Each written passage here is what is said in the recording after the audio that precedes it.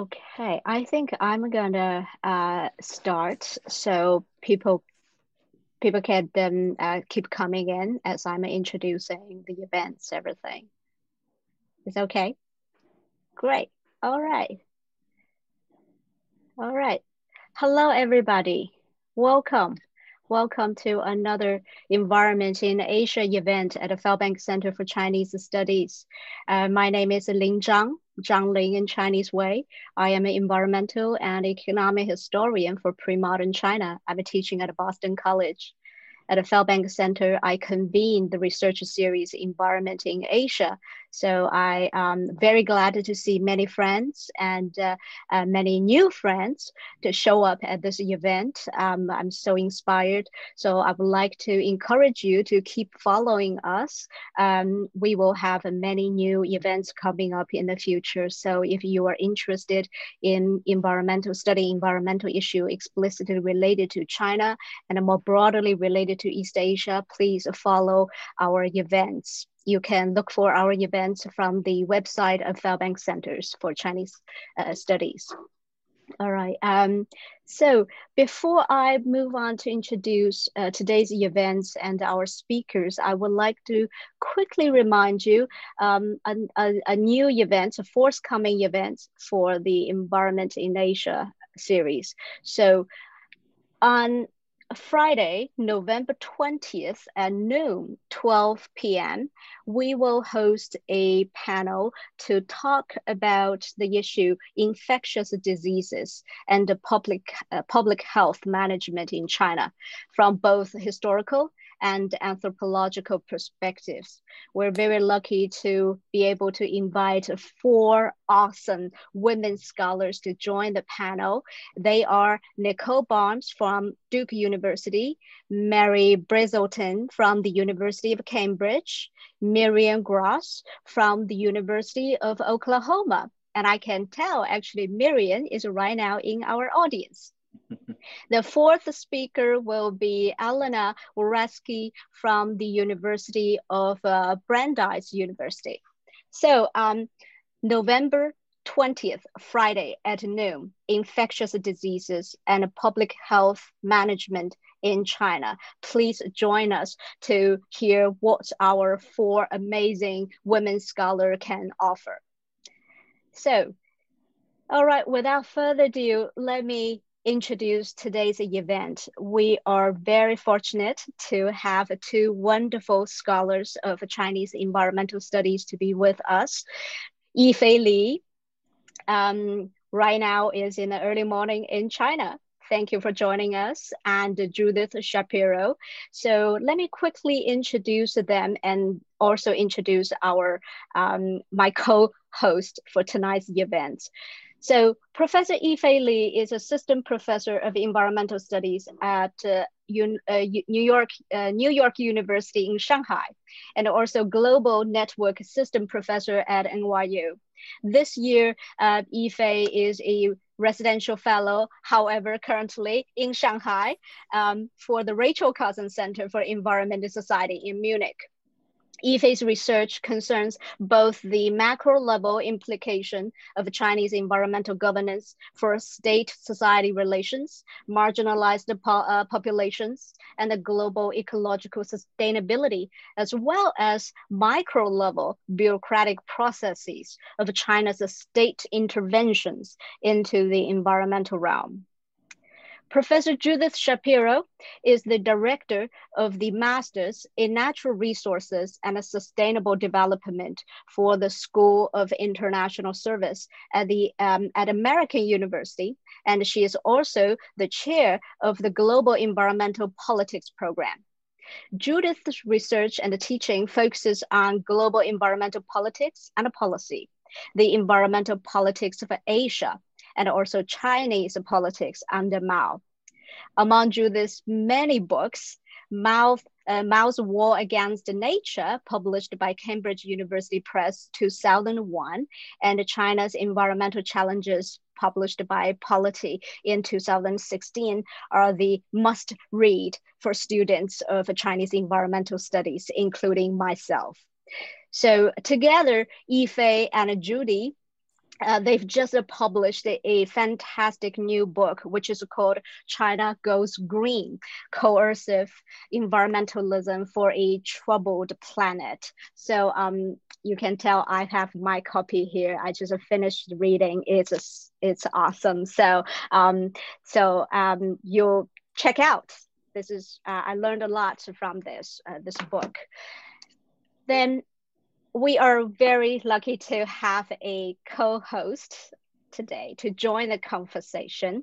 Professor Arunabh Ghosh is a historian of modern China. His research and teaching interests lies in social and economic history, history of science and statecraft, transnational history, and also China-Indian history. But at the same time, Professor Ghosh is also moving into the realm of environmental studies. He's currently working on a very interesting project, which regards a history of a dam and a reservoir construction in 20th century China. So welcome, all three of you. So without further ado, I'm just gonna leave this platform to Yifei and Judy. So you have about 20 minutes to introduce your joint research. Let me quickly remind our audience. So we will begin with a joint presentation by Yifei and Judy, and then Professor Arunabh and I will run a short discussion conversation with them, and then we will open this event to our audience. So if you have any question, please type down your question in the Q&A box. So Arunabh and I will try our best to convey your question to our speakers. So please. All right, thank you so much, Ling, for the very, very generous introduction. And thank you, Arunabh, for serving as our moderator today. It's such a great honor to be on the same panel with all of you. Today, we wanted to talk about our research on authoritarian environmentalism, or just in general, the kind of coercive measures that China has taken in the name of environmental protection at home and overseas. We wanted to focus a little bit on our book, but the seminar is by no means just about the book. It's about sort of various kinds of observations that we're making, many of which did go into the book. But Judy, do you want to start by telling the audience a little bit about ourselves and how we came together in writing this book? So I wanted to start with this image. I don't know if you know who that is. Do you? Haven't changed a bit, have I? Actually, what I really wanted to start with is to say that speaking at the Fairbanks Center is always special for me. This is not the first time for me. And when I was about the age of this girl getting her hair pigtailed so she would blend in a little better, I was already good friends with Holly Fairbank. Holly and I had been to Andover summer session together. Then we went to Woodstock together, and then we became dancers together. And because of Holly, I knew John and Wilma pretty well. So speaking here feels very intimate to me.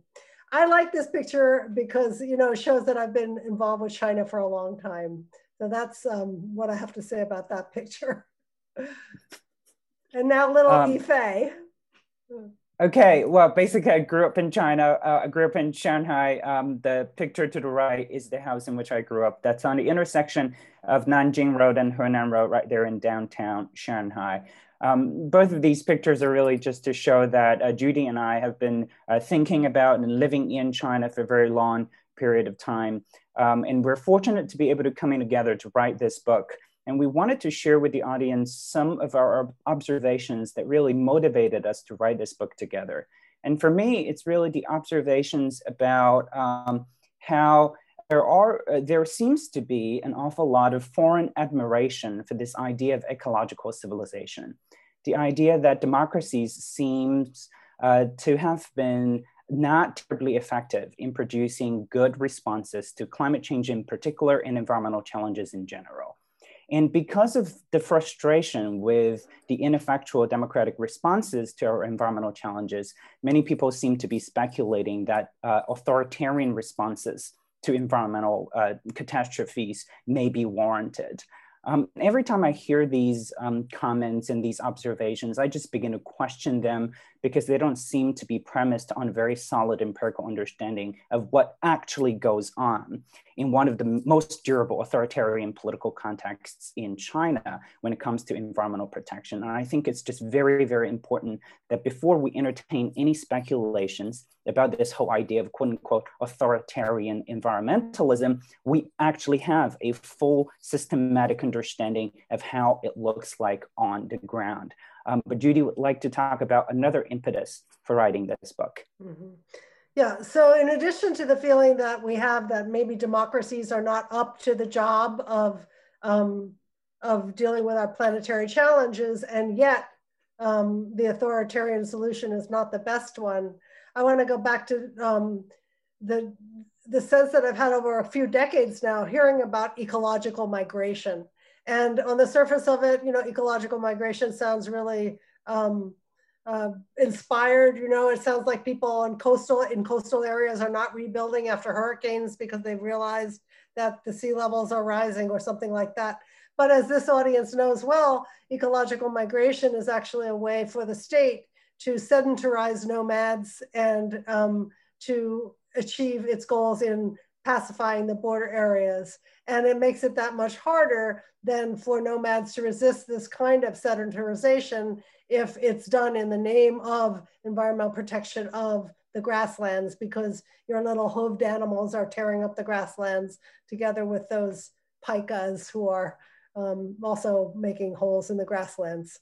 So yeah, so this is an overview of the book. This is actually our table of contents. And I wanted to give you a very fast overview of what we did in the book. We focused initially on the more developed eastern areas. We moved into the borderlands. We went out on the state, on the Green Belt and Road, and then we went into outer space. And for each of these spatial regions, we identified certain tools that the state tends to like to use in order to achieve its environmental goals. So we're going to give you a couple of examples of these, not all of them. But for example, campaigns and crackdowns, there'll be a campaign all of a sudden to have like a blue sky, or there'll be a campaign to try to achieve a certain kind of pollution target. And there'll be targets that are set that are very, very strict. And just to give you an example of how this can go awry, one of my favorite examples from the book is in Henan last summer. They were trying to meet a certain kind of pollution target, and there were artificial spikes in the pollution readings whenever the farmers turned on their grain threshing machines. And as a result, the local leadership forbade the farmers from using these threshing machines. And of course, the farmers ended up losing their whole summer crop. So that's just one type of example. In chapter 2 there, we can mention green grabbing as a form of impetus for more dam building. So in the name of renewable energy, in the name of needing to achieve certain kinds of targets for hydropower, the state it makes it that much harder for people who are being dispossessed or dislocated because of dams to resist. Yeah, and I think Ife is going to give some examples as well. Thanks, Judy. Yes. I wanted to talk about one of the examples which we covered in the book that's about recycling in Shanghai, the city I'm currently in right now.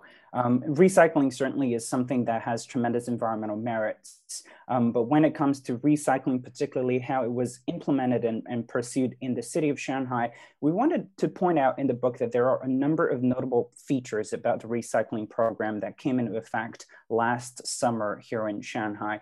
First is that it became such a major intervention that everybody in the city of Shanghai was talking about starting from last summer, because the city imposed a very strict window of opportunity, essentially, for everybody to dispose of trash between the hours of 7 a.m. to 9 a.m. in the morning and 6 p.m. to 8 in the afternoon. So everybody can only dispose of trash within these 4 hours every day. And as you can see on this picture, People sometimes can't make it back home before 8 p.m. at night. What do? They throw away trash right next to the garbage bin as opposed to in the garbage collection center.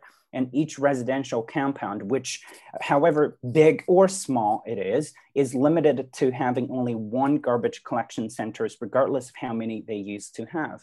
And one of the things I wanted to point out is that before the implementation of this recycling mandate in Shanghai, it wasn't like there was no recycling going on in the city at all. In fact, on the contrary, there was an awful lot of recycling, as you can see on this right-hand side image. These mom and pop operations on these flatbed tricycles, they move around the city to collect all kinds of recyclables that they could gather.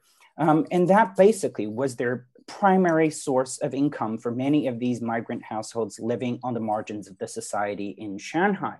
And yet, since the introduction of this new recycling mandate, the government has tried to formalize all of these recycling activities to be placed under the arms of Shanghai local government, to such an extent that these mom and pop operations basically are pushed outside of the city. They don't have a means of income and means of livelihood anymore. We don't see nearly as many of these tricycles anymore. And even the ones that you do see today on the streets of Shanghai are either contracted by a certain local government agency or that they, in fact, work directly for one of the government agencies. So this intervention, once again, the environmental merits of the intervention notwithstanding, we argued that the enforcement and implementation of it has had a lot of draconian impacts on how people conduct their everyday lives, how the Chinese society and economy are organized, and the environmental footprint of these enterprises. We've got many other examples, both domestically and internationally, along these different lines. But we wanted the reader of the book and perhaps the discussion in today's seminar as well to be able to consider two conclusions that we're making. But Judy, do you want to begin by talking about this formulation of authoritarian environmentalism or environmental authoritarianism? Yeah. Actually, I want to give Yifei credit for this insight, but you know, a lot of times people say that the Chinese state is using authoritarian means to achieve environmental goals. But through the work on this book, we discovered that more often than not, the state is using environmental justifications or excuses to achieve authoritarian goals. And that in so many ways, they're in the wrapping these state mandates in the cloak of green is, if anything, intensifying state control over ordinary people. So this is very troubling, and it's quite interesting to think about it in the context of, as I'm sure we'll talk about in the Q&A, the context of, say, the carbon neutral commitment by 2060, or a whole other series of environmental promises. Also China on the Green Belt and Road, you know, what are the implications of that? And China modifying the weather on the Tibetan Plateau to make sure that it rains, you know? Right, indeed. And we also discuss in the book a lot of interventions that the Chinese state has pursued outside of China, whether it's on the Belt and Road or into the global commons like Judy alluded to, or even in the US-China trade war, how environment actually also figured in the waste import ban. That does have, once again, a lot of environmental merits, but we actually question many of the non-environmental consequences of these interventions. And the reason why we're suggesting that it's more like using environmental means to justify authoritarianism or authoritarian rule, as opposed to the speculation of using authoritarian approaches for an environmental end, is because in many of the cases that we document in the book, there are questionable environmental gains. The pursuit of afforestation in northern China, for example, in Inner Mongolia in particular, have very questionable environmental outcomes. And yet across the board, we're seeing that various kinds of Chinese state actors have gained more very substantial authoritarian leverage over its own citizens, its ethnic minorities, its partners on the Belt and Road, as well as the global commons. Another conclusion that we would like to draw everybody's attention to is how we're in fact finding somewhat of a counterintuitive result, which is that the success of China's brand of state-led environmentalism hinges not on a strong state, but on the contrary, it hinges on mechanisms that place state power in check. And once again, we admire and we praise the Chinese state's decisiveness in pursuing many of the environmental interventions, but we also wanted to point out that the success of these decisive moves is premised on a broad base of support from journalists, from scientists, from filmmakers, from even student activists, from NGOs, and all sorts of actors outside of the state. These non-state mechanisms are pivotal in holding state power in check and thus in producing effective outcomes in environmental governance. So that's what Judy and I have in terms of an opening presentation to orient everybody to our research agenda. Yeah. Actually, there's one more thing, Ife, that we should talk about ecological civilization a little bit, I think. We skipped over that, and that's so important. So why don't you... Yeah. Okay, I'll do that. And yes, indeed, thank you, Judy, for pointing that out. And ecological civilization is also in the title of the talk, so it definitely is something we should talk about. A lot of observers, at least the ones that I've talked to, seem to have the tendency to just dismiss ecological civilization as yet another Chinese propagandist's invention in the recent years. And that may well be true, but at the same time, I want to point out two unique features with regard to ecological civilizations that I don't think should be just swept under the rug so easily. One is that ecological civilization represents a very, very major intervention on the part of Chinese Marxism. It's what many of the scholars in Chinese party schools are pointing out, that seems to be something that they're very proud of, is a unique intellectual contribution of Chinese Marxists to Karl Marx's stages of development theory. These scholars are suggesting that, Marx basically described the evolution of societies from agricultural to imperialism to capitalism, and then socialism ultimately to communism.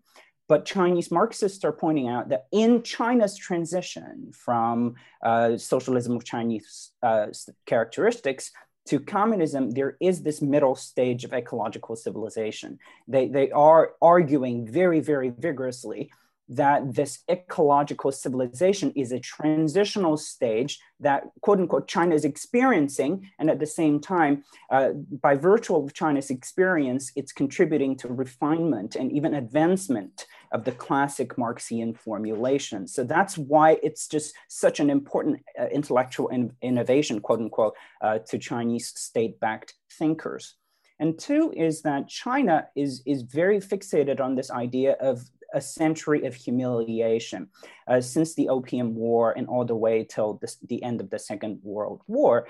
And the argument being that prior to the arrival of the British imperial forces, China was a glorious civilizational presence on the planet.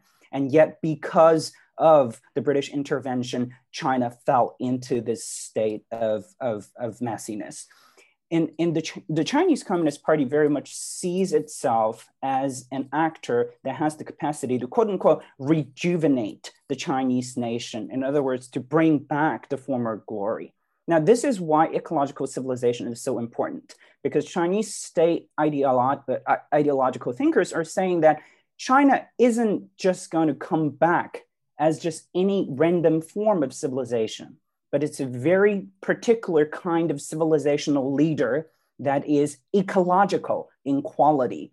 So ecological civilization, in other words, ties into an awful lot of intellectual and ideological baggage on the part of the Chinese state, to such a point that we just don't think it should be something that we can just dismiss out of hand. Thank you, Ife. And Judy for this wonderful opening. So this gave us an overview of your joint research. So now let's turn to our first round of discussion. So how about we turn to Arunabh to lead our discussion, and I will see how I can pop in to contribute my few 2 cents. Great, thank you, Ling, and I'm delighted to be here. Delighted to meet Judy, and of course to see Fei again. Really impressed by the book. I have to congratulate you guys. It was, I think, both thoughtful and thought-provoking in equal measure. So part of my attention is going to be how to sort of discipline the different kinds of questions I have so that they make sense both to you and then to our audience. But I thought maybe we could start off by talking a little bit, picking up on some of the threads that you ended on with Yifei. But in order to do that, maybe I should point out to our audience that one of the things you do in the book is you say that the book is in 3 registers. You're talking about you trace a historical evolution, you talk about then a contemporary moment, and then you talk prospectively about what is sort of going on, what are the possibilities looking ahead. And in your historical sort of what you trace historically, you talk essentially about the systematization of the exercise of authoritarianism, and the role the environment has played in that. And I wanted to link that to the discussion that you just had about ecological civilization, wherein the framing really seems to be that this is something special and exceptional to China, both as a theoretical contribution, but also as something that China is now experiencing. It's in this stage, and then it's going to make innovations. So sort of the question that emerges then is this something that is China's alone, or is this something that's much more universal? And how do we think about that in a contemporary context? But also, since both Ling and I are historians, when we were talking about this earlier in the week, we're thinking about sort of other earlier historical moments where you can think of similar kinds of crises, and then and a response that might be interesting to think about. I have one obvious one that comes to mind, of course, which is the population bomb and Paul Ehrlich and all of the discussion around that. But I'm a modern historian, so I normally think only about the 20th century. Ling responded by saying, well, she was thinking about a much longer durée. So I don't know if you want to provide, add anything to this, Ling, but I was wondering what your thoughts are on this question. Yeah, thank you so much, Arunabh, for bringing up this historical dimension. So interestingly, in the past few days, I was just revising an old article by myself, and it was painful. But it's interesting, as I'm reading your book and I'm writing my own thing, and I realize how actually I'm writing sort of an environmental authoritarianism as well. But I was dealing with something 1,000 years ago, right? So it would be wonderful to hear from you. So in a sense, you see applicability of the concept and then the way of thinking for other kind of historical framework, or have you encountered any other studies, right, to say this is unique, and it's also unique to this particular circumstances of China in the supposed socialist circumstances, right? I like to say, ironically, I've written another book a while ago called Mao's War Against Nature, which in some ways chronicles the authoritarianism of that period's destruction of nature. So it's quite the reverse. It's not an all positive example. When you were talking, Arunabh, I was thinking more about how, as a globe, as a planet, there's a lot of search for another paradigm because we've messed it up. And so a little bit unlike Yifei, sometimes the way I see ecological civilization is that I see some Westerners misunderstanding the phrase and getting super excited about it. They say, it sounds like, as China suddenly become Bhutan, or, everybody's hugging trees or something like that. And it's that misunderstanding because it sounds so good that, I would think, wouldn't it be wonderful if America could put ecological civilization into its constitution the way Xi Jinping has done for China? But, when we unpack and see what ecological civilization implies and all the sort of jingoism that goes along with it and the reassertion of Chinese superiority, it has quite a different flavor. So I think we're trying to get some corrective to that. Yifei, you have some? Yeah, my mind is still on the first part of Arunabh's question. about how uniquely Chinese is the story, right? I think in the book, we pointed out a number of cases in which, we wanted to say that the World Bank or some of the other international development agencies have been pursuing very similar approaches of development without consultation or development with token participation from the bottom. And in that sense, China merely adopted the same playbook that has characterized many, many decades of international development and even domestic development. So in that sense, it's not new. What seems to be new in what we're documenting is, first of all, the Chinese state is not even apologetic about many of the side effects of environmental governance. Whenever they force these ethnic minority groups to resettle, these nomadic groups to resettle, they try to impose this discourse of urbanization being self-evidently good, or sedentarization being self-evidently good, that development, as the Chinese state sees it, is self-evidently good. So that discourse is so overpowering and unapologetic, and that level of sort of imposition seems to be rather unprecedented.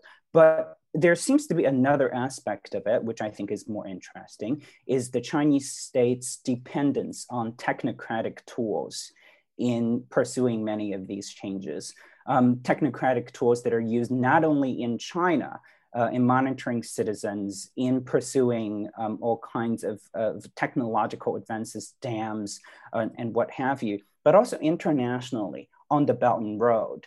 China seems to have a ready audience, a ready market that is not only in the want of these kind of technocratic controls, but also they're hungry for the kind of tools. I mean, this year, because of the pandemic, I was stranded in Abu Dhabi in the United Arab Emirates for a very long time. And right there, I saw a lot of Chinese technologies, whether it's the QR code-based phone apps that enable government authorities to track people's movements, or surveillance cameras, facial recognition surveillance cameras, once again, in the name of order, in the name of environmental management, has a very hungry market right there in the UAE, and certainly not just limited into the UAE.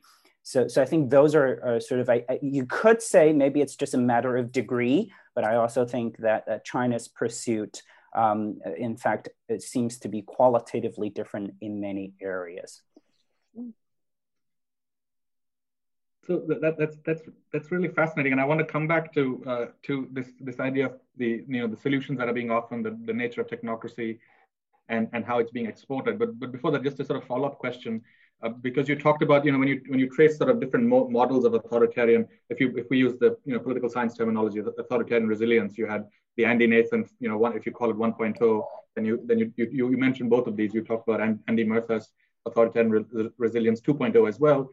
And then one of the main arguments that you highlighted in your presentation right now was the need for checks in some ways, right? That it doesn't really work in the absence of checks. But we seem to also have entered a period when the checks really are no longer present. So do you think then this is constitutive? Is this authoritarian resilience, to use another, to throw another sort of moniker onto this period, authoritarian resilience 3.0 in some ways? And it harkens back to, maybe 2017 marks the end of end of the reform era. There was some conversation along those lines also, right? So would you say that this is a new era altogether in some ways? Maybe Judy has different ideas on this, but in my view, I don't think we are entering an area that warrants a new label that is qualitatively different from anything in the past. But one of the things that we really want to pay attention to is that in documenting Chinese environmental governance, we aren't just writing about failures, by no means. In the book, we also try to be careful about documenting successes, and we want to understand why they succeeded, right? So in suggesting that we needed these mechanisms that can place state power in check, the basis of that suggestion is precisely these success stories that we documented in the book. whether it's the rehabilitation of the Loess Plateau, which I think this audience probably is familiar with, but for those of you who aren't, it's a story in which a very diverse group of intellectuals and government officials and scientists came together to study the Loess Plateau for 2 years without any intervention. It was just a 2-year fact-finding mission in which economists and scientists and ecologists and government officials came together just to understand what was going on in terms of the livelihood choices, in terms of people's collective memory of the past, almost an oral history kind of intervention just to study the people. After that 2-year fact-finding mission, this interdisciplinary group of scientists put together a proposal which the government endorsed and pursued, which really was the reason that led to the initial success of the Loess Plateau rehabilitation. But then the government, in its haste to quote unquote replicate or scale up that initial success, they wanted to just pursue one element of that proposal, which was planting trees. And they didn't understand why planting trees or planting what kind of trees to suit the local ecological condition and people's livelihood choices. In the end, they pursued monocultural forests. They planted the same kind of tree. And in that initial phase, they planted an awful lot of poplar trees that grew up very quickly, formed forests very quickly, but because these poplar trees have very deep root systems, they ended up sucking up so much underground water and thus intensifying desertification. And we wanted to use that story to quite simply to illustrate how important it is for the state to fully sensitize itself to these various kinds of inputs from society, which produced the initial success. And in the second stage of that project, because they tuned out from these various inputs, they pursued something that they thought could work, but it didn't. And it created so much ecological damage that simply is something that was very, very unfortunate. I would add that even though the space for environmental activism has shrunk under Xi Jinping, and it's certainly harder for foreign NGOs to operate, and domestic NGOs have to be very careful, it's not as if the space has disappeared. It's a question of civil society groups partnering with the right kinds of authorities within the state. And in some ways, the civil society groups can be the eyes and ears of the state. So another example of sort of supervision from below or citizen science or citizen engagement is this Black and Smelly Waters app, which I love the name, right? So if you have this Black and Smelly Waters app on your phone and you see some black and smelly waters, you can take a picture, you can put your own GPS coordinates into it, you can upload it, and then the government can come and investigate. So this kind of cooperation, it's not as if it's like some kind of multi-party democracy at all, but it involves a kind of an unleashing of what really is old school Maoism, right? It has to do with more trust in the masses and less mistrust, which has been more the pattern recently.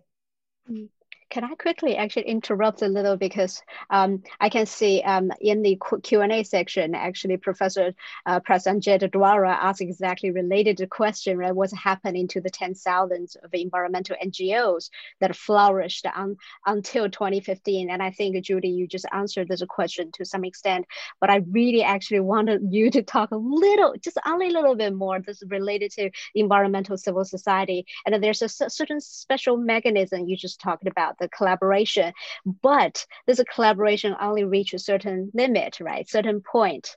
So, and I think in this book, you talk about some very interesting cases when you were responding, two of you were responding to non-China entities trying to say, hey, we have a funding here, we have sources here, what happens, right? Can you just quickly say a little bit more here?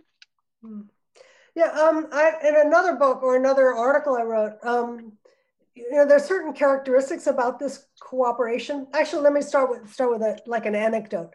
At one point, the Prince Claus Fund, which is some prize in the Netherlands, they approached me secretly and they said, we're considering giving this prize to Madryn from the IPE, the Institute for Public and Environmental Affairs. But some people on the committee are worried that he's not sufficiently independent of the Chinese state. I said, this is the wrong question for the Chinese context, right?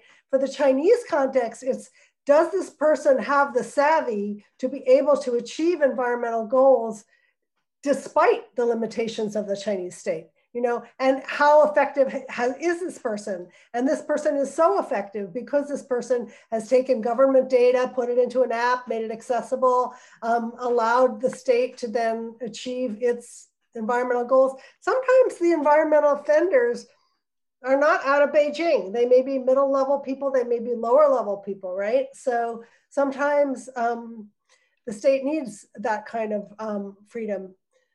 Those kinds of eyes and ears. The state can't be everywhere. So it's a very, very different model of civil society than we have in the US. Another time I was approached by, I think it was Oceana, one of these ocean groups, and they said, we're going to go to China, we're going to open up an office, we're going to do campaigns, we're going to be totally independent of the state, we're going to mobilize people. I'm like, no, you're not. You know, you've got to find, you know, partners, whether at the university level or within, you know, some kind of state ocean management bureaucracy. Otherwise, it's not going to happen. So that's just a very, very, very different model. And I still think there is space, you know, I still think there's space. Thank you. Great, that's fantastic, thank you. I wanted to shift a little and ask a question that I guess is partly about how do we understand what constitutes a radical solution? And this is in some ways tied to sort of senses of temporality, how, you know, the kinds of targets we set, what we want to achieve, whether it's that 2060 carbon neutrality or something else like that. You know, so what sort of in the ethnographic work that you have done, what sort of sensibility about what constitutes radicalness do you encounter? And I'm thinking of this as not just in terms of, so the environment has become a planetary crisis. So that itself, I think, becomes an interesting question. At what scale is something radical or not? But I think in some ways I'm interested because I think it applies to a political moment also, and in as much as what we're seeing in the US right now, where there's a real sense of such a strong cleavage, but also a tremendous desire to come up with quick solutions and sort of a quick fix in some ways. So I think this sensibility is perhaps, it's pervasive. It's not just limited to our sense of the environment. But I was wondering if you have any reflections on that. So this idea of radical quick fix solutions or radical solutions and how it relates to temporality. Right. Thanks, Runaba. Great question. You know, I really agree with you that we need radical solutions. And for those of us who are in the field of environmental studies, I think there's a general consensus that this is the moment of what we call this all hands on deck moment, where we can't afford to lose any opportunities that we may have at this point to tackle all of the environmental challenges we have. So we need, in other words, all the help that we can get.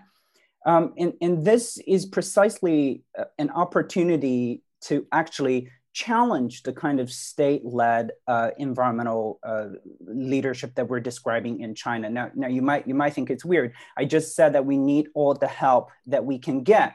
Why is it that we don't want the Chinese state's help that we can get? The argument is that empirically, what we're documenting in China seems to be a situation in which the Chinese state doesn't just want leadership. The Chinese state wants monopoly to a point that it's pushing out many of the help that we can get. We're documenting situations like, you know, the recycling story that I just shared with you all. Is a situation in which the Chinese state tried really, really hard, or at least the Shanghai local state here on the ground, tries so hard to formalize an entire sector to a point of marginalizing, if not completely excluding, other actors from participating in environmental sustainability. And that's very much detrimental to the overall long-term durability of the planet's habitability for us as humans. Because, you know, these mom and pop flatbed tricycle recyclers had a very real and urgent economic incentive to recycle as much as they can. And yet these newly hired or newly created government employees for recycling, they don't have an urgent economic incentive to do that. And the same goes for many other areas of environmental intervention in which we see the Chinese government is saying that, okay, these independent journalists are quote unquote insulting China, or these filmmakers are not telling China's story well, or not at least according to the specifications of the Chinese state. Or some scientists, as we have seen in the initial outbreak of COVID-19, they were saying that scientists, if you want to publish a result of any of your studies on COVID, you have to get a rubber stamp approval from a higher level authority because your story may not be in line with what the government narrative happens to be for that moment. And in all of these cases, we're seeing that the state not only dominating a field, but essentially domineering a field in the sense that they really don't want voices to the contrary. And that's very bad for the environment because we really are at a moment where we cannot afford to lose any help that we can get. Now, let me just add, I don't think we use the word radical in the book at all. I don't think that's part of our, it never occurred to me, but we do talk about these campaigns, and the campaigns have been, from the Mao period on, and they've never been a good idea, right? All of a sudden, all hands on deck, let's do this. Let's like fill in this lake, let's make grain fields where there didn't used to be grain fields, whatever it is. Or, let's get the skies blue for the Olympics or for APEC or whatever. And then the weak get caught up in the net and they suffer. And then in the long run, it's not sustainable. The goal that was supposed to be achieved is not achieved because the people are not on board and it's so focused on a target and it's, what are they, killing the chicken to scare the monkey kind of thing. So, yeah. Great. So, I mean, this is really fascinating because in some ways, underlying this, then one could argue is sort of this crisis of capitalism that really is about growth. So if you set aside these sort of words that generate all kinds of anxieties amongst people, capitalism, socialism, so on, the idea that there is a consistent sort of commitment to growth is in some ways the engine for a lot of these crises. So do you see any sort of possibility of whether through ecological civilization or other kinds of concepts, an attempt to reassess that sort of fundamental given in some ways? Because it speaks to some of the things that you talked about in terms of redistributive justice, about who sacrifices first in order to achieve some kind of more environmentally sort of sustainable future and so on. Do you see that as part of the conversation at all anywhere, or is that really a pipe dream?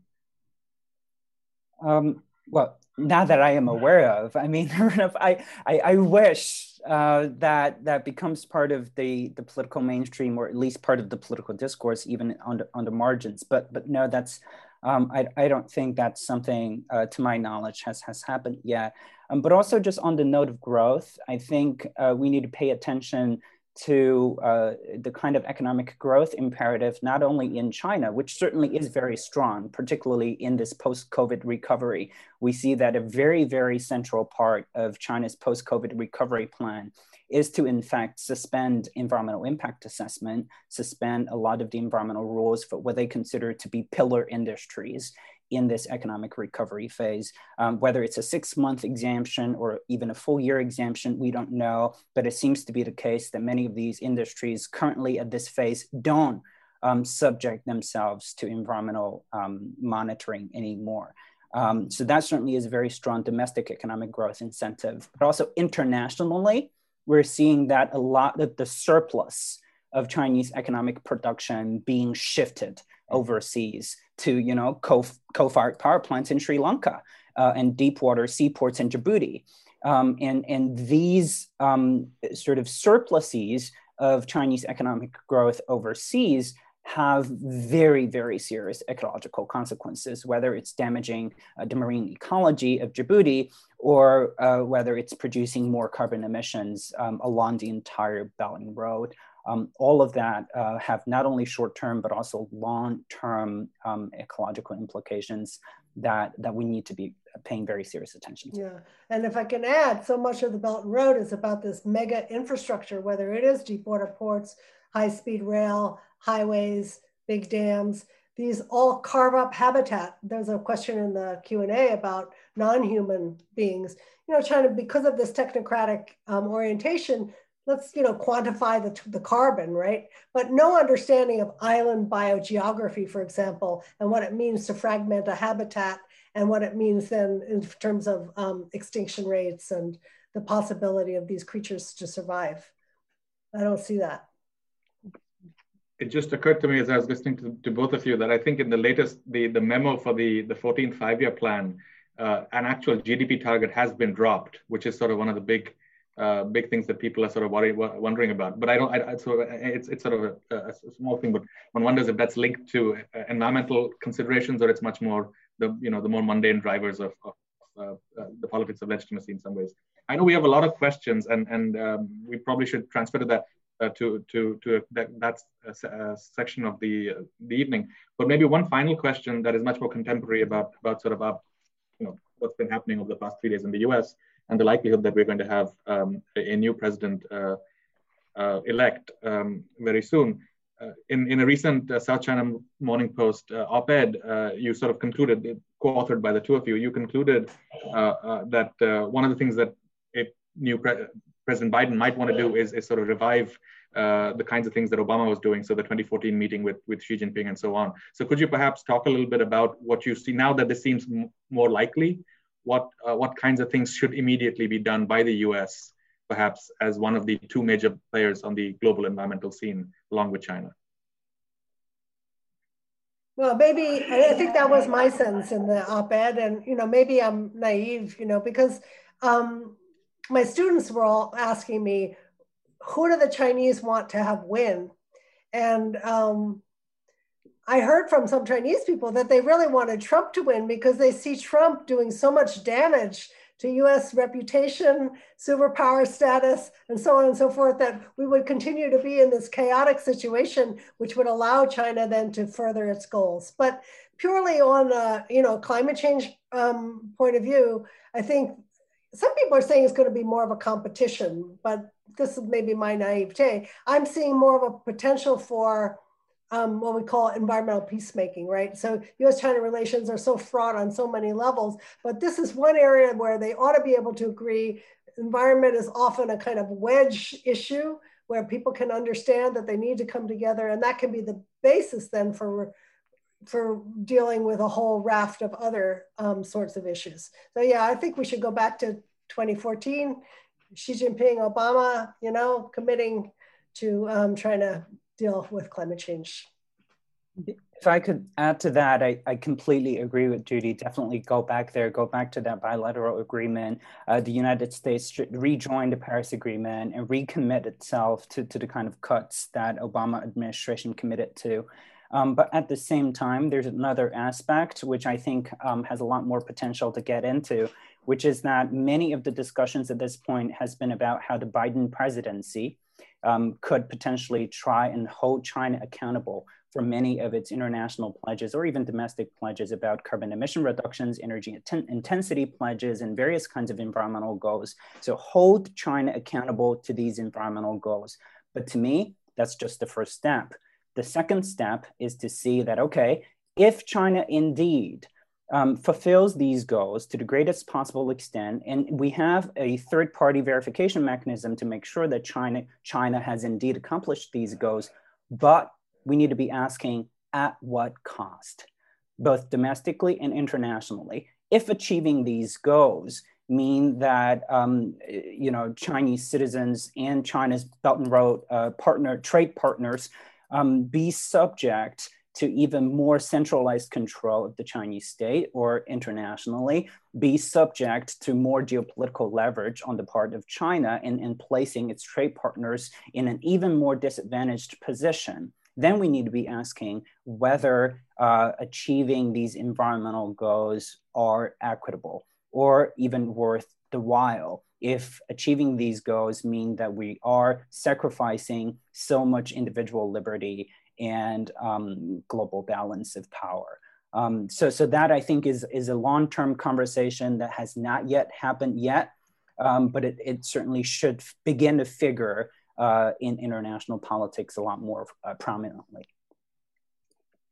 Great, Thank you. Yeah.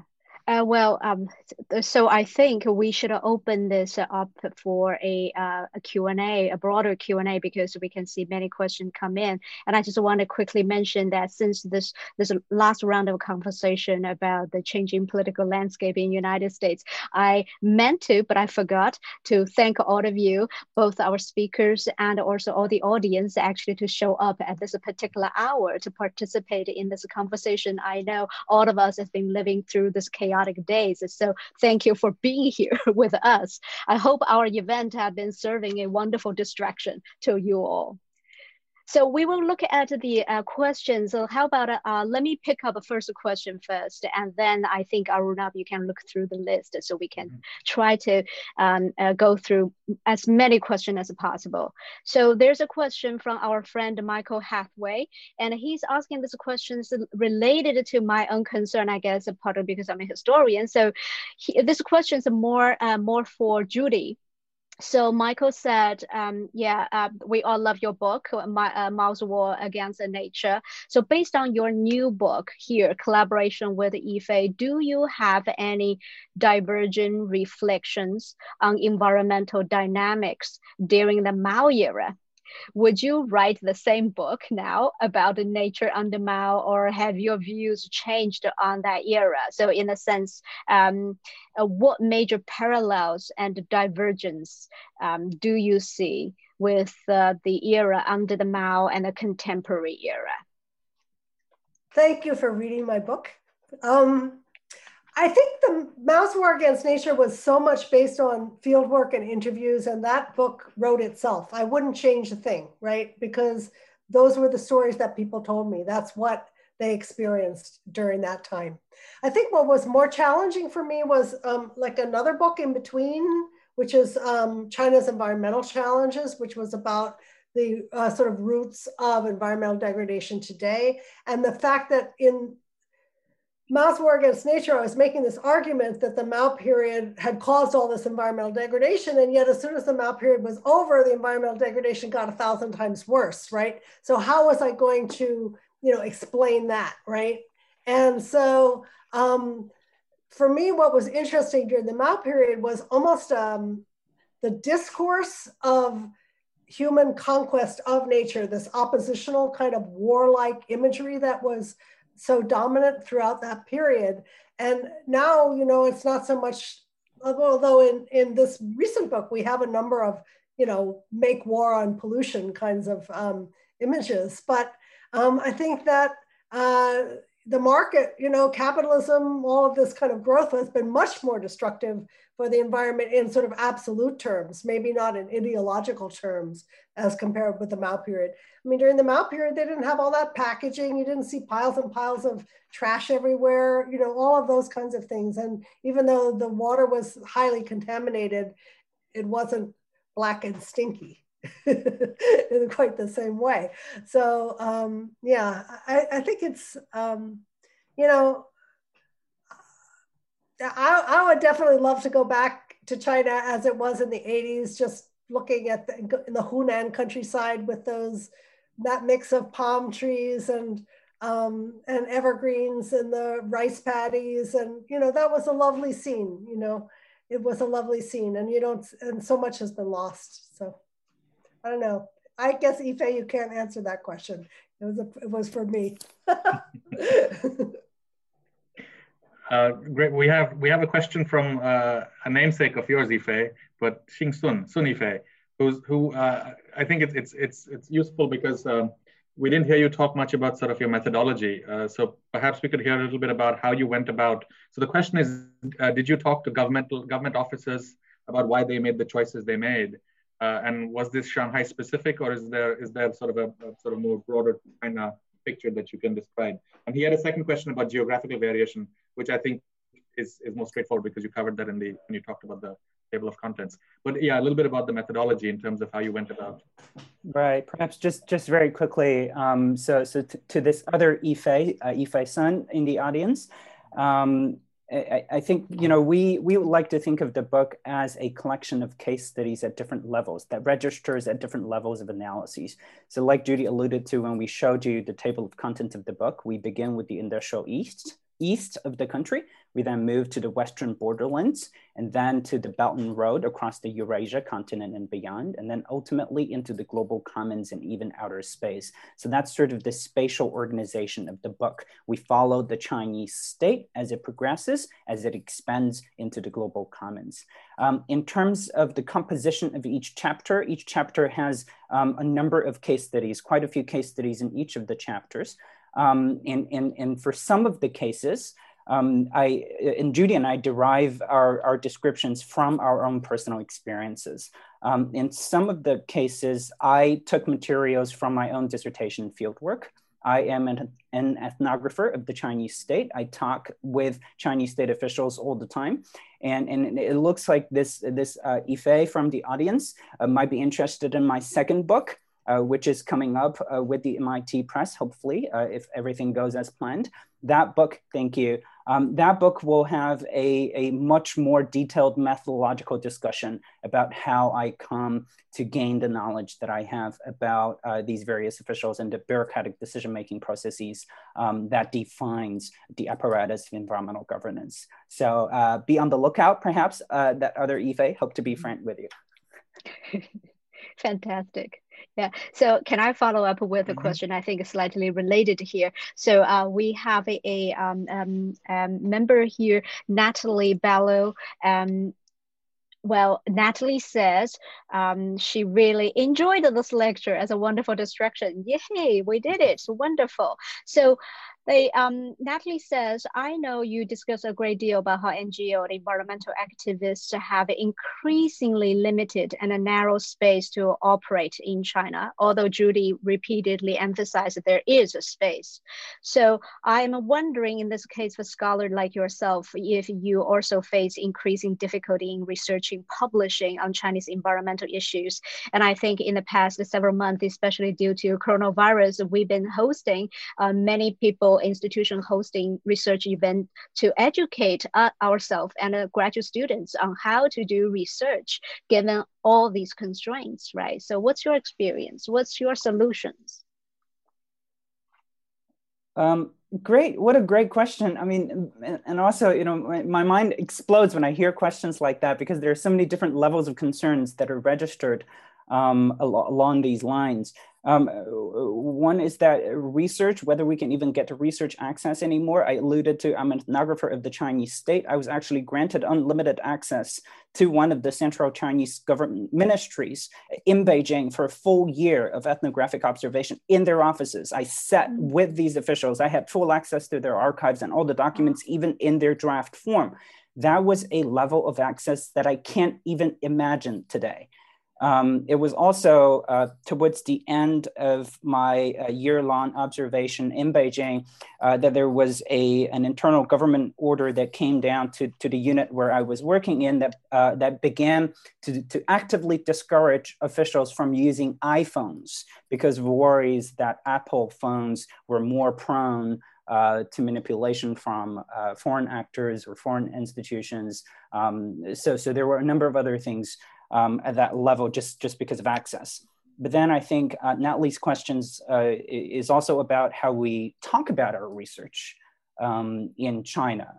This event is not the first event that Judy and I have been doing. We've also been doing events with NYU Shanghai, my own home institution. And when we did that, we made it absolutely clear to the event organizers that we didn't want promotional materials to appear in Mandarin Chinese. We wanted the event to be exclusively in English as a measure of precaution. Because we didn't want people to misinterpret. You know, we don't want a situation where some member of the audience or maybe a member of the general public take a sentence in Chinese out of context and then begin to misinterpret what we mean in the book. So that was something that we were trying to be very careful about. But also, it's not just research, it's also teaching, right? Because of many of the recent events, and we all know that there's the Hong Kong national security law, we wanted to be a little more careful in how we present our materials to our students and how our students access materials. And once again, before the beginning of this webinar, we were talking about just in the group of four that we have here about how sort of NYU Shanghai exists in a bubble within China. And the real worry is that the bubble could burst, right? To what extent can we protect our students? To what extent can we protect our faculty members in terms of academic freedom? Those are real questions. Natalie, unfortunately, I don't think I have a sort of a definitive answer to many of the questions, but I guess the upshot is we try to be very careful in navigating the landscape. And for me, it's just about people-to-people ties, you know? People I've known for decades. And so that's what's so sad about the status of US-China relations now is you see these young people coming along who wanted to have the chance to go study in China, or Chinese who wanted to have the chance to come study in the US, and those ties are being broken. And so we're not getting that kind of mutual understanding. I think actually Chinese people and American people understand each other very easily, you know, on a people-to-people level. There's a natural fit. And so anyway, that my research, you know, it has to do with the people I know, really. So always has. If I could just add to that a personal anecdote that I think people will like hearing on that note. My wife was a school teacher in a public school district in Wisconsin. And a friend of hers from Wisconsin, an American friend who doesn't speak a word of Chinese, visited China while we were still in Wisconsin. And that guy visited my father-in-law, who, by the way, doesn't speak a single word of English. And the two of them managed to have a dinner together for 5 hours. They drank so much and they became best friends. They kept talking about each other via us. And we felt, you know, that's precisely to Judy's point of how it's not so hard for the people of China in the United States to actually come together and understand each other and begin to have meaningful conversations, begin to even build very robust friendships. And that level of connection, I think, is something that we definitely would love to see more of. Great. There's been a few different questions that I've tried to sort of address the legacy of the Mao era in different ways, but I'm going to read out portions of Miriam Gross's question because I think that, and sort of piggyback on that as a way of asking you to maybe reflect on the legacies of the Mao era. So Miriam writes that I found, so she's talking about the first conclusion about ecological efforts that end up buttressing authoritarianism. And she says, I found a similar exploitation of public health to gain non-health political goals during the Mao era. For example, cooperative management of night soil in the name of controlling parasitic disease had negligible impact on the disease. However, it was very effective at forcing people into producers' cooperatives because without access to fertilizer, they couldn't do solo farming. So disease management was also used as a mechanism to try to force settlement of previously uncontrollable migratory fisher folk. So do you think your observations are an evolution of these earlier stages, or is this something that has been created anew? Or any other reflections you might have on sort of the legacies of the Mao era, broadly speaking? That's a really interesting observation. Yeah. I mean, when you first used the phrase legacy of the Mao era, to me, that has to do with the deal that the Chinese people made with the Communist Party of China after they become disillusioned under Mao. And basically they said, okay, as long as our living standards go up, we'll let you stay in power. And so that, you know, that's the whole story of how China became the manufacturing capital of the world and why we have such intense pollution. But this willingness to not so much question authority, you know, at least that was the deal. And I think that deal has been a dangerous deal, right? Because that kind of intellectual flourishing and freedom of the 80s before 89, you know, and then you go into a bookstore and it's all about how to get an MBA, right? So, and parents don't want their kids to go into these thinking fields. They want them to, you know, make money. That whole way of thinking is, I think, supported the intensification of authoritarianism under Xi Jinping. I don't know if he agrees with me or not. Yeah, I definitely agree on that note, but I want to thank Professor Marian Gross's question on that score. But I think, if we could just think a little more broadly about whether side effects of policymaking, or whether intended or unintended, whether foreseeable or unforeseeable, I just want to stress that these side effects are by no means unique to the kind of environmental policies that we're describing. If you think about zoning policies or nuisance laws in the United States, I mean, they have the manifest goal of creating an urban order, but they also have an implicit and oftentimes a very strong implicit goal of racial exclusion or socioeconomic exclusion, or even segregation in many cases. So for a policy to have a set of manifest goals and a set of sort of implicit and unstated goals, I don't think that's in any way unique to the circumstances that we're discussing. So to your specific question about night soil management and disease control, I think it's just a fascinating example of yet another instance. But to your specific question about whether there's an evolution of these earlier strategies, I think the hard part I'm still trying to process is the level of intentionality. Whether these state actors actually observed earlier instances of these political gains out of whether it's public health management or environmental management, that they wanted to scale up these political gains through more interventions. I don't know. I mean, I just honestly can't tell whether there is an element of intentionality in that. And yet that sort of level of unknowable intentionality aside, I still think that what we're documenting is that these non-environmental consequences in Chinese environmental policies are becoming more and more systematic over time. And I think that's just very clear. Judy and I were just talking a few weeks ago about the use of facial recognition technologies in these trash collection centers in Beijing. Mm-hmm. That already is a thing.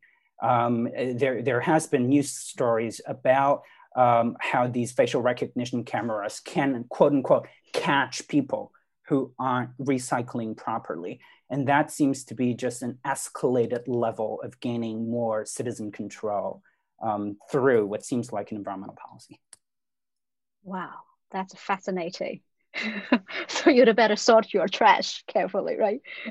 Well, our speakers graciously agreed to stay behind for a couple more minutes. So I wonder, Arunabh, how about we both pick a question so at least we can put in 2 questions so sure. to finish up.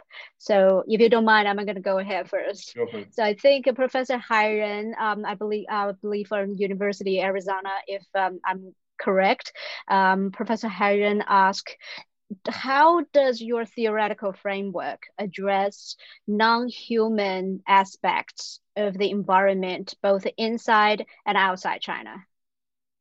And Arunabh. Oh, should I ask it too now? Okay. Yeah, I think then we can wrap up maybe in a few minutes. Okay, so then I think the one that sort of we haven't really touched upon is from Myung-Ae Choi, who says, thanks for the presentation and the book. I am a human geographer working on environmentalism in South Korea and see a lot of commonalities here. I have 2 questions. Another and more prevalent trend in environmentalism is the market-led approach to it. Do you see the intersection of the market-led and the state-led approaches to environmentalism? For example, like state-sponsored or mandated payment for ecosystem services, ecotourism, and so on. And the second question is, to what extent do you think your argument on environmental authoritarianism can be applied to the countries in East Asia, which have experienced similar authoritarian governments? Thank you. Well, that's a lot. Well, answer as you see fit, I guess, or engage as you see fit. No, these are all great. I guess I'll try to be short. Okay, non-human aspect. Yes, we didn't really touch on non-human aspect in the book explicitly, but I think one of the things we ought to pay attention to is that the Chinese state actors that we document in the book seem very fixated on imposing Han ethnic majority ways of life on ethnic minorities. And that comes oftentimes at the cost of a lot of ethnic minority ways of life.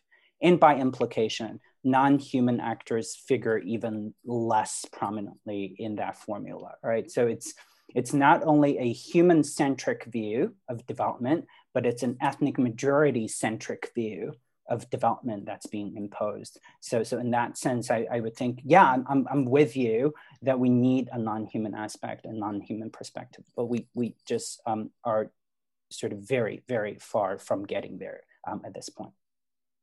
We do talk about non-human issues with respect to the wildlife trade, though, is a kind of success story. So particularly with respect to the shark finning issue, and on the way towards the success, maybe the ivory trade, and of course, not so much pangolins and coronavirus. But it's interesting to talk our theoretical framework, because I think of us as having an argument rather than a theoretical framework, but I don't know, maybe we have a theoretical framework, yeah. And this South Korea thing is so interesting. Yeah, I wish I knew South Korea better. Well, what about the sort of the broader question about sort of market-based versus sort of more state-led and possible intersections? Do you see that? Yeah, definitely. I mean, especially in the context of the carbon neutrality pledge that came out, I want to say maybe 3 weeks ago. A very central mechanism for the Chinese state to approach that goal is in fact the carbon cap and trade mechanism. So that perhaps is a great example of what Professor Choi is suggesting in terms of the intersection of state-led approaches and market-led approaches. What I think everybody should beginning to be thinking about is the fact that carbon is the fact of life on the planet. Everything we do produces carbon. Everything an organization does produces carbon.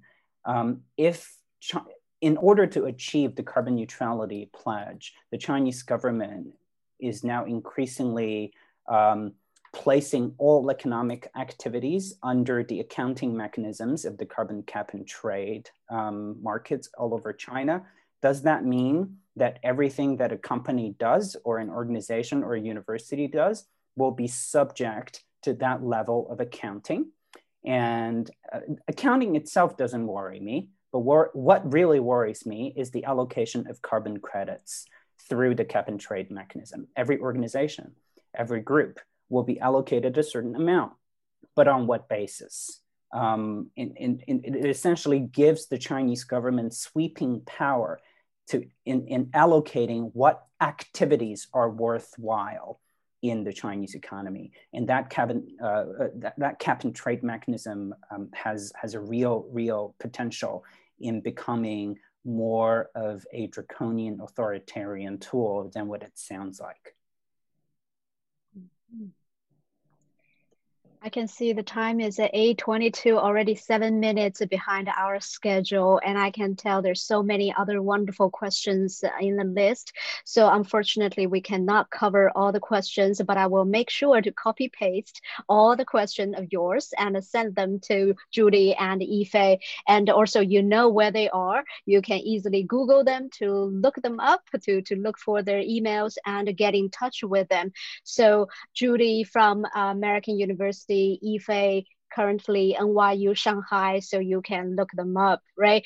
So I think we should thank our speakers, Yifei and Judy, and for participating and giving us such a thought-provoking and extremely very rich, informative conversation. And thank you, Arunabha, for funneling all these thoughts and wonderful ideas and open the conversation up. And I really appreciate all of you for participating in this event. Let's hope we will live through the rest of the night to get some good news that can serve as stabilizer for the global political and also environmental stability.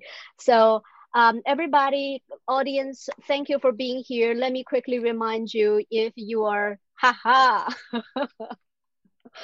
If you are interested in learning more about our events at FELBANK Center in regard to the research series Environment in Asia, please follow our website information. Our next event will be on Friday, November 20th at lunchtime.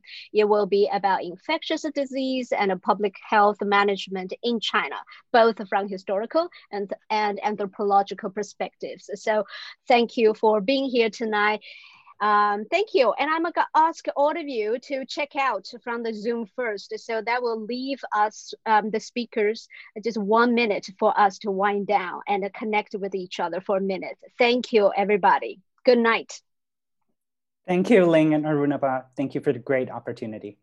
Thank you all for being here. If people are still here and haven't bought the book, they should go buy it. It's a fantastic book. It's a really wonderful read. Thank you.